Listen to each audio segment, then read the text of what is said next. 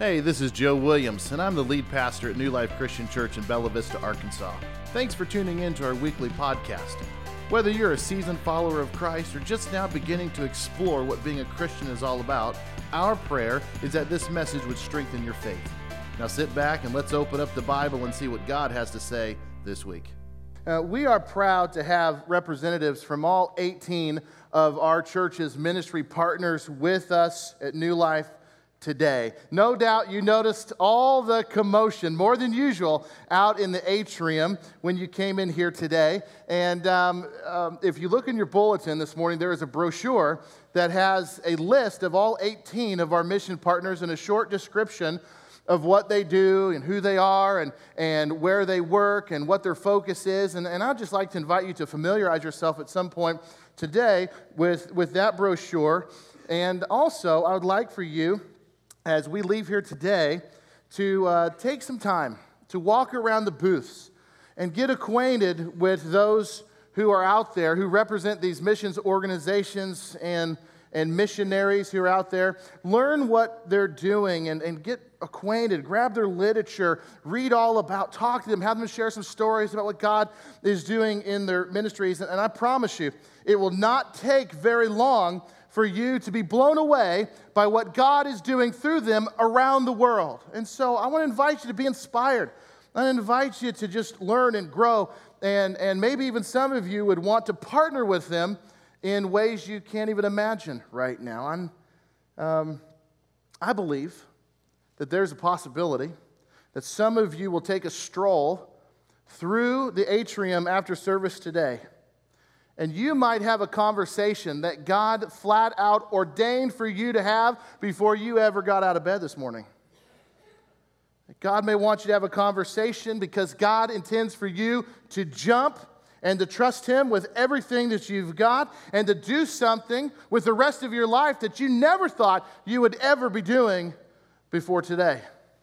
Like what happened to a good friend of mine one time. His name is Jim.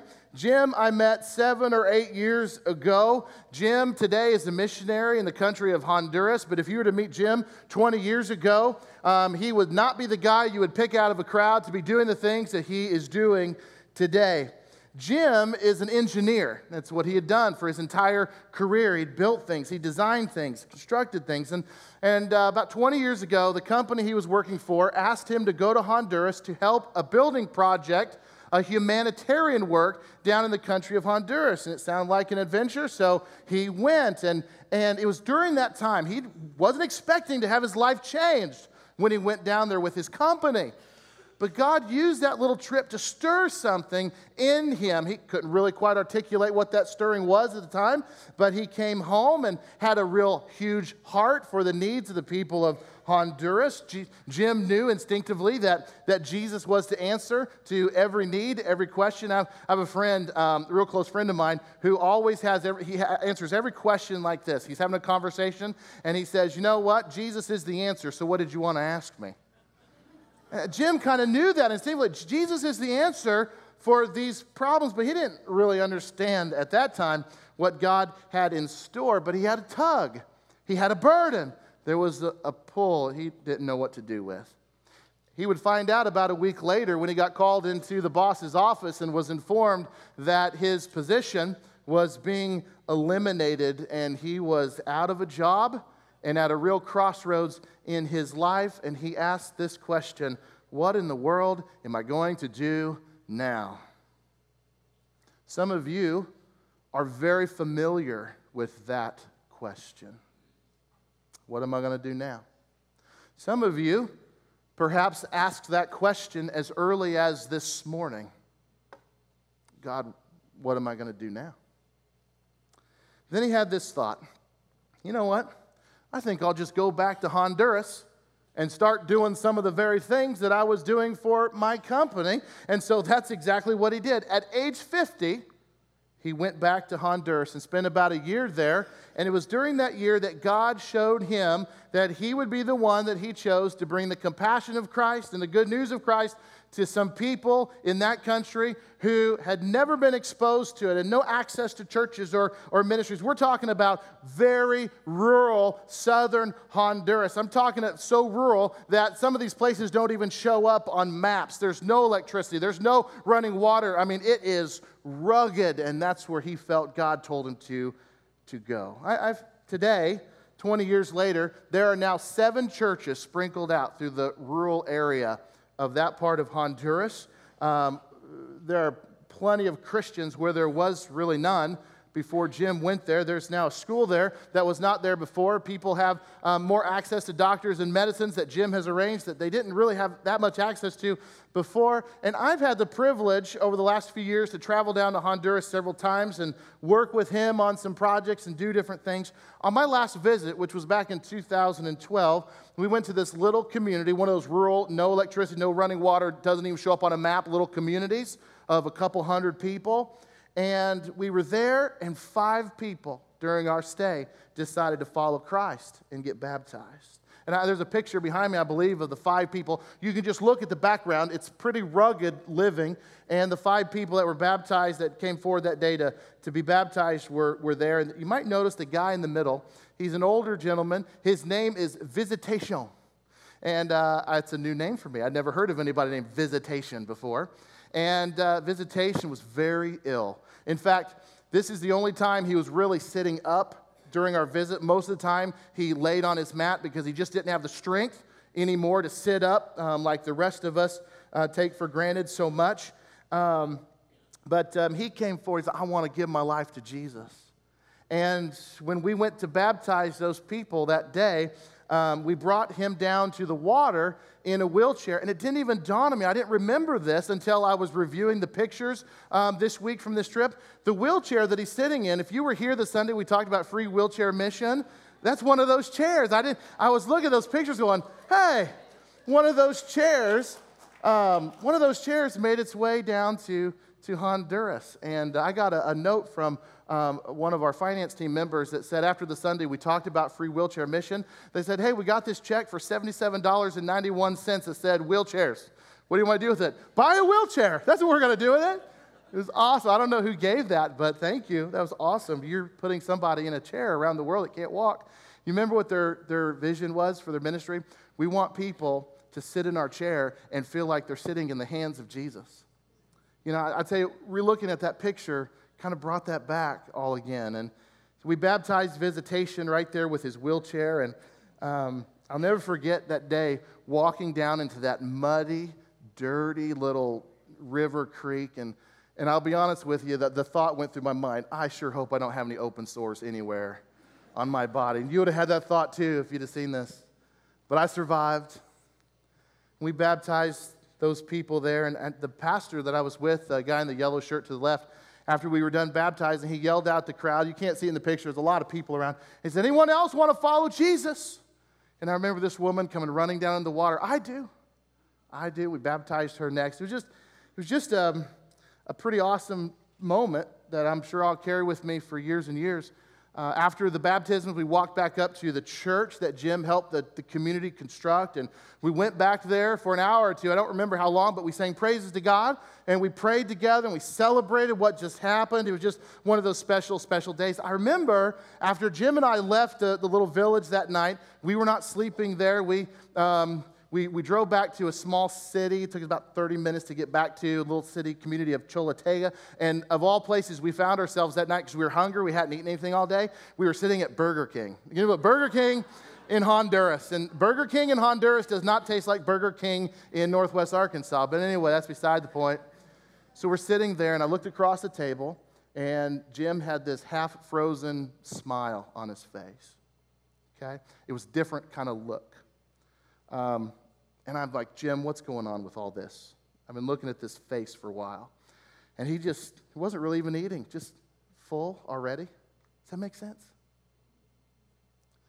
And he said, you know, Joe, Visitation, who we baptized today? I said, yeah, the guy in the wheelchair, yeah. And he goes, I've been praying for that guy every day for 5 years. You know, he's never really given me the time or day with Jesus. You know, we'd talk, he'd leave wasn't really interested. But on this visit, man, he was totally open. And he said, and with seeing him get baptized and choosing to follow Christ, and he just had a smile on his face. And I'll never forget what he said to me next. Jim said to me, sitting in that Burger King, he said, Joe, this has to be one of the happiest weekends of my life. Friends, you never know how God is going to get a hold of your heart and change the entire course of your life. And maybe even today, God might whisper in some of your ears, like he did Jim and many of the people that you're going to meet today out there in the atrium, that little 2-letter word, that really powerful 2-letter word, and it's just simply this: go. Go. I mean, one of the most powerful little words you're going to read in all the Bible, go. It's one of Jesus' most famous words. He said, go. One time. We read about it in Matthew chapter 28, verse 18 through 20. If you spend very much time around the church, you're going to come across this verse. It simply says this: Jesus, this was right before he ascended into heaven. All authority under heaven and earth has been given to me. Therefore, go and make disciples of all nations, baptizing them in the name of the Father and the Son and the Holy Spirit, and teaching them to obey everything I've commanded you. And surely I am with you always to the very end of the age. This is a passage of Scripture, a very famous couple verses known as the Great Commission. And if you've ever wondered, what is the church all about? If you've ever thought, why do we do what we do? If you've ever thought, why does the church exist? You just come back to these couple of verses. You look no further than the words of Jesus when he said, all authority under heaven and earth has been given to me. Therefore, go and make disciples, baptizing them in the name of the Father and Son and the Holy Spirit, and teaching them everything that I have commanded you. And surely I am with you always to the very ends of the age. I'll tell you, sharing the gospel is a tremendous responsibility for each and every follower of Jesus Christ. It truly is the Great Commission. But I think, unfortunately, too often in our country, too often in our communities, too often in our churches, it's not so much the Great Commission as we see that as the Great Suggestion. And that's a problem, because this is not a suggestion. It's not like Jesus said, if you feel like it, if you have time, if it works into your schedule, then why don't you make some disciples? That's not the spirit of what Jesus said. Jesus said, go and make disciples. That's why it's called the Great Commission, not the Great Suggestion. William Booth is a name that you might be familiar with. He was the founder of the Salvation Army, and in 1904, he was invited to England to meet the king, and when he was in the presence of the king, he was asked to sign a guest book, an autograph book, and he wrote these famous words. He said, Your Majesty, some men's ambition is art, and some men's ambition is fame, and some men's ambition is gold. My ambition is the souls of men.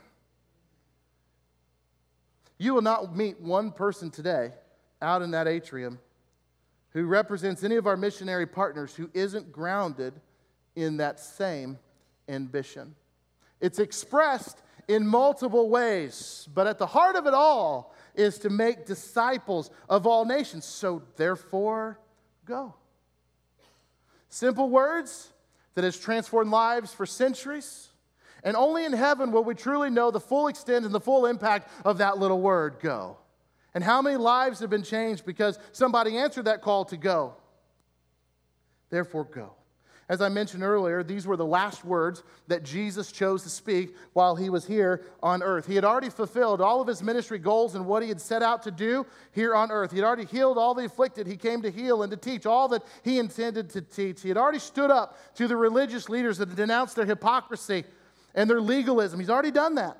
He's already prepared the disciples for what they were going to go and do, which was to launch the church and to go fulfill this incredible mission of making disciples. He had already been nailed to the cross. He had already been laid in the tomb, and he'd already resurrected from the grave. He had already appeared to so many people in his resurrected body. And now he appears to his disciples this one last time before ascending into heaven to be at God's side. And the last thing he says is, go. Why did Jesus say it? What did he mean by it?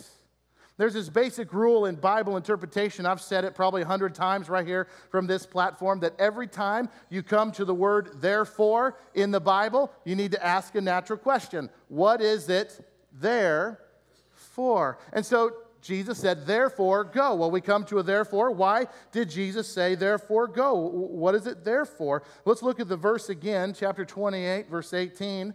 Jesus came to them and said, all authority in heaven and earth has been given to me.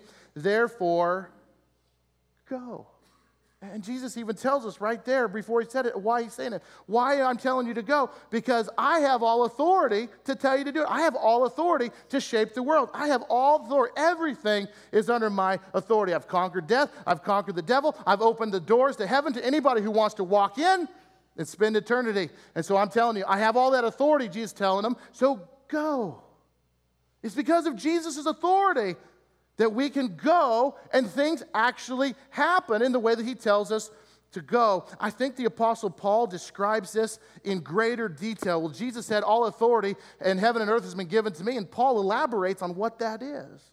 Here, listen to this, Colossians chapter 1, verse 15. Paul says, he, speaking of Jesus, says he is the image of the invisible God. Man, I could just stop right there and spend the next 30 minutes talking about that. Did you hear what he said about Jesus? He is the image of the invisible God. You know what he's saying? You see God because you see Jesus. I mean, that's pretty awesome. And then he says, the firstborn over all creation.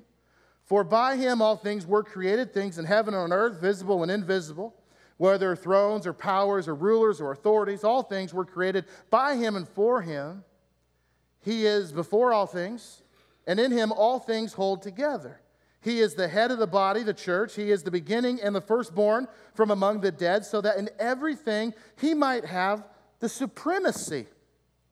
For God was pleased to have all of his fullness dwell in him. I want to stop and talk. There's no time. And through him to reconcile to himself all things, whether things on earth or things in heaven, by making peace through his blood shed on the cross. So when Jesus says, all authority in heaven and earth has been given to me, that's saying something. And because he has all the authority in heaven and earth, we go. Do we need more motivation than that? Do we need another invitation to go? We're already winners. There's no losing, because Christ has already won. And that comes back to that very famous passage of Scripture. I'm just reminded of it now. If God is for us, who can be against us? Therefore, go. Go with confidence.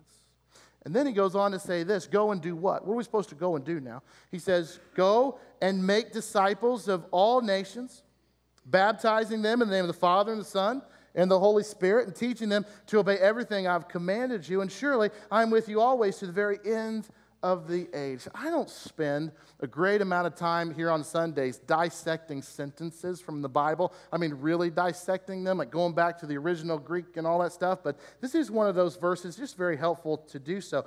In the original language, Greek language, we translate our Bibles from the Greek, the New Testament.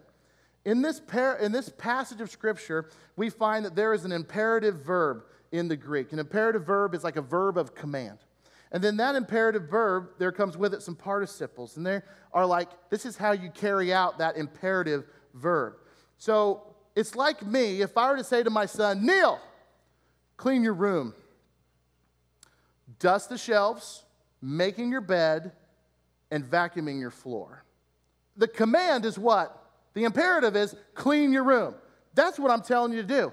Now, here's what cleaning your room is going to be all about. It's going to be dusting, it's going to be vacuuming, and it's going to be making your bed. This verse is very much like that in a similar way. The imperative verb is to make disciples. That's the command. That's what Jesus is telling his disciples to go and do. And then how are we going to accomplish that command? How are we going to obey and fulfill? By going, baptizing, and teaching.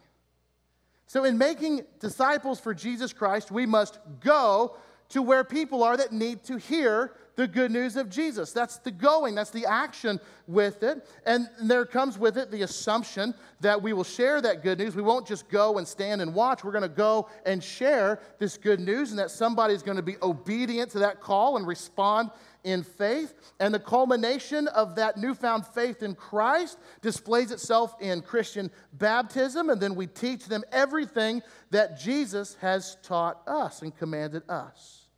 It would be wrong of us to believe that the task of disciple making ends the moment an individual is drying themselves off from the baptistry. That's not where disciple making ends. It's not like we got them baptized, our work here is done. No, not at all. Our job of making disciples, it just begins when somebody says, I believe and identify with Christ in baptism. Our task as the people of God is to bring maturity to everyone in the church, everyone who brings their life to Christ. And you might say that somebody who chooses to follow Christ, if you choose to follow Christ today, you will spend the rest of your life becoming mature and complete in Him. Everybody in this church is on a journey. We're not perfect. We're a fellowship of the imperfect. We're just growing in our knowledge of our Heavenly Father and growing in obedience and growing in the truth and growing and growing and growing. It takes a lifetime to become a fully devoted follower of Jesus. I say it like this: salvation happens like this. But it takes your entire life to become everything that God wants you to be. So our task is to help people come to maturity by going and making disciples and baptizing and teaching. So here at New Life, we talk about that very often. We talk about what our mission is as a church. It's to make disciples. So please make no mistake. We're a disciple-making church. We're not perfect at it, but God's grace helps us. I love how Jesus chose to call Peter one of his most trusted, faithful disciples. He said to Peter, this is now you're going to come do something different. It was a normal day, I think, in Jesus' life. He had been teaching. People were following him.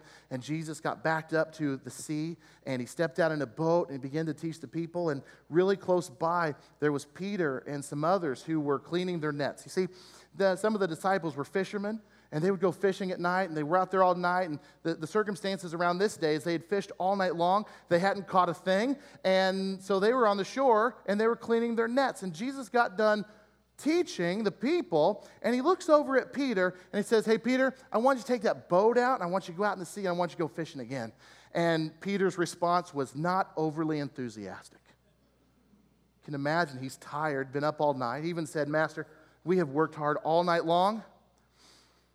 And then there's this beautiful moment, and this is the hard part about the Bible. You can't always read emotion into everything. But if you were going to read some emotion into it, I think it would be like this. We've worked hard all night. But because you say so, I've seen some stuff. If you tell me to, I'll do it. And in this moment, Peter goes out to the deep water, and he throws these nets in. And the Bible tells us that in that moment, the nets just become full of fish. He'd never seen anything like this before. And he begins to drag him in over the side of this boat. I just imagine the scene where his boat is getting lower and lower and lower in the water as more fish come in. Some of those days that some of you fishermen dream about having, but you're never going to have. Peter's having one of those moments. And his boat is swamped. He's calling others to help.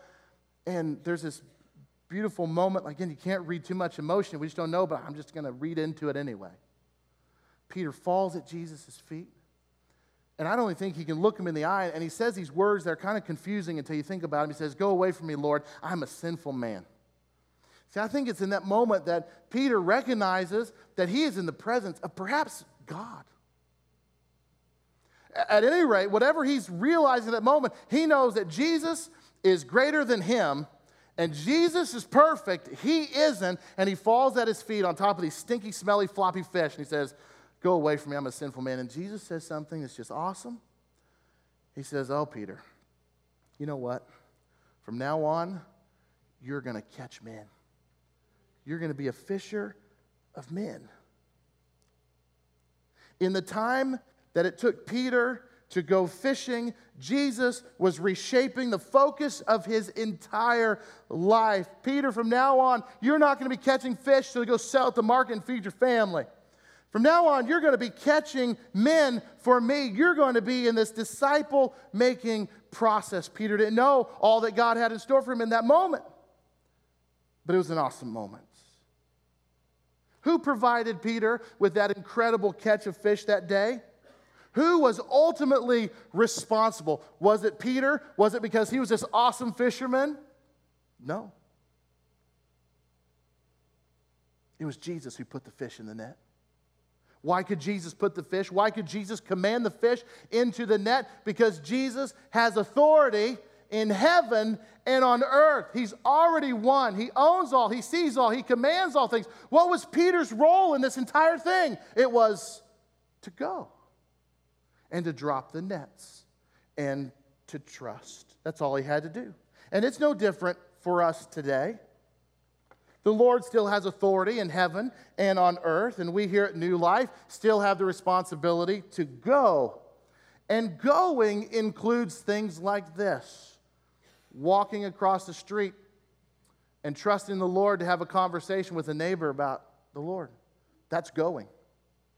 Going could look like walking to the office or the cubicle right next to yours at work. Being available to God to be used to have a conversation, to invite somebody to church, or to put an arm around somebody who's having a hard day. That's going. Might be across the hall in your dormitory. Might be walking across your living room to your son or daughter who you've yet to talk about Jesus with. It's all going. It could be heading across our town. It could be heading across our globe. It's all going.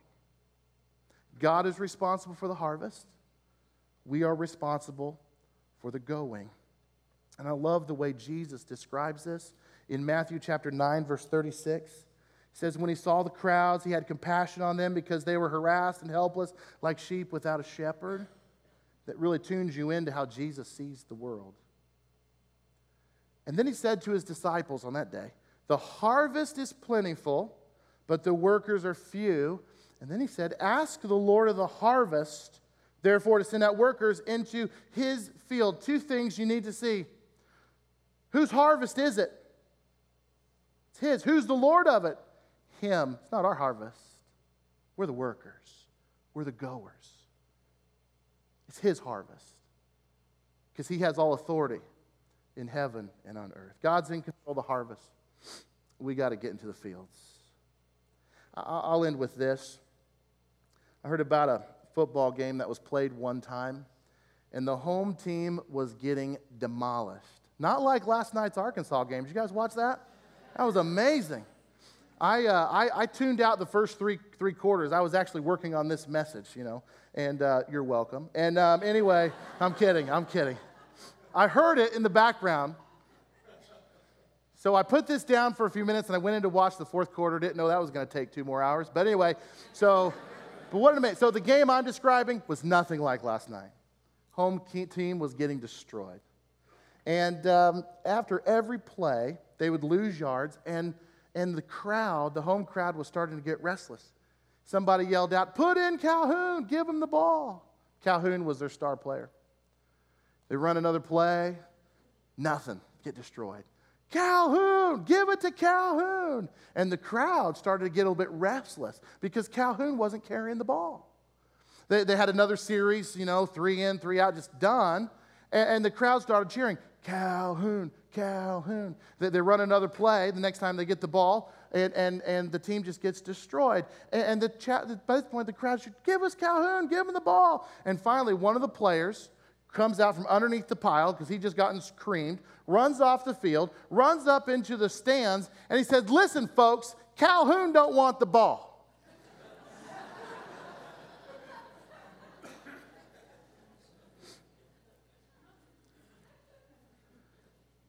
You know what? I think sometimes that's true in football. And I know it's true of many people who say they follow Jesus.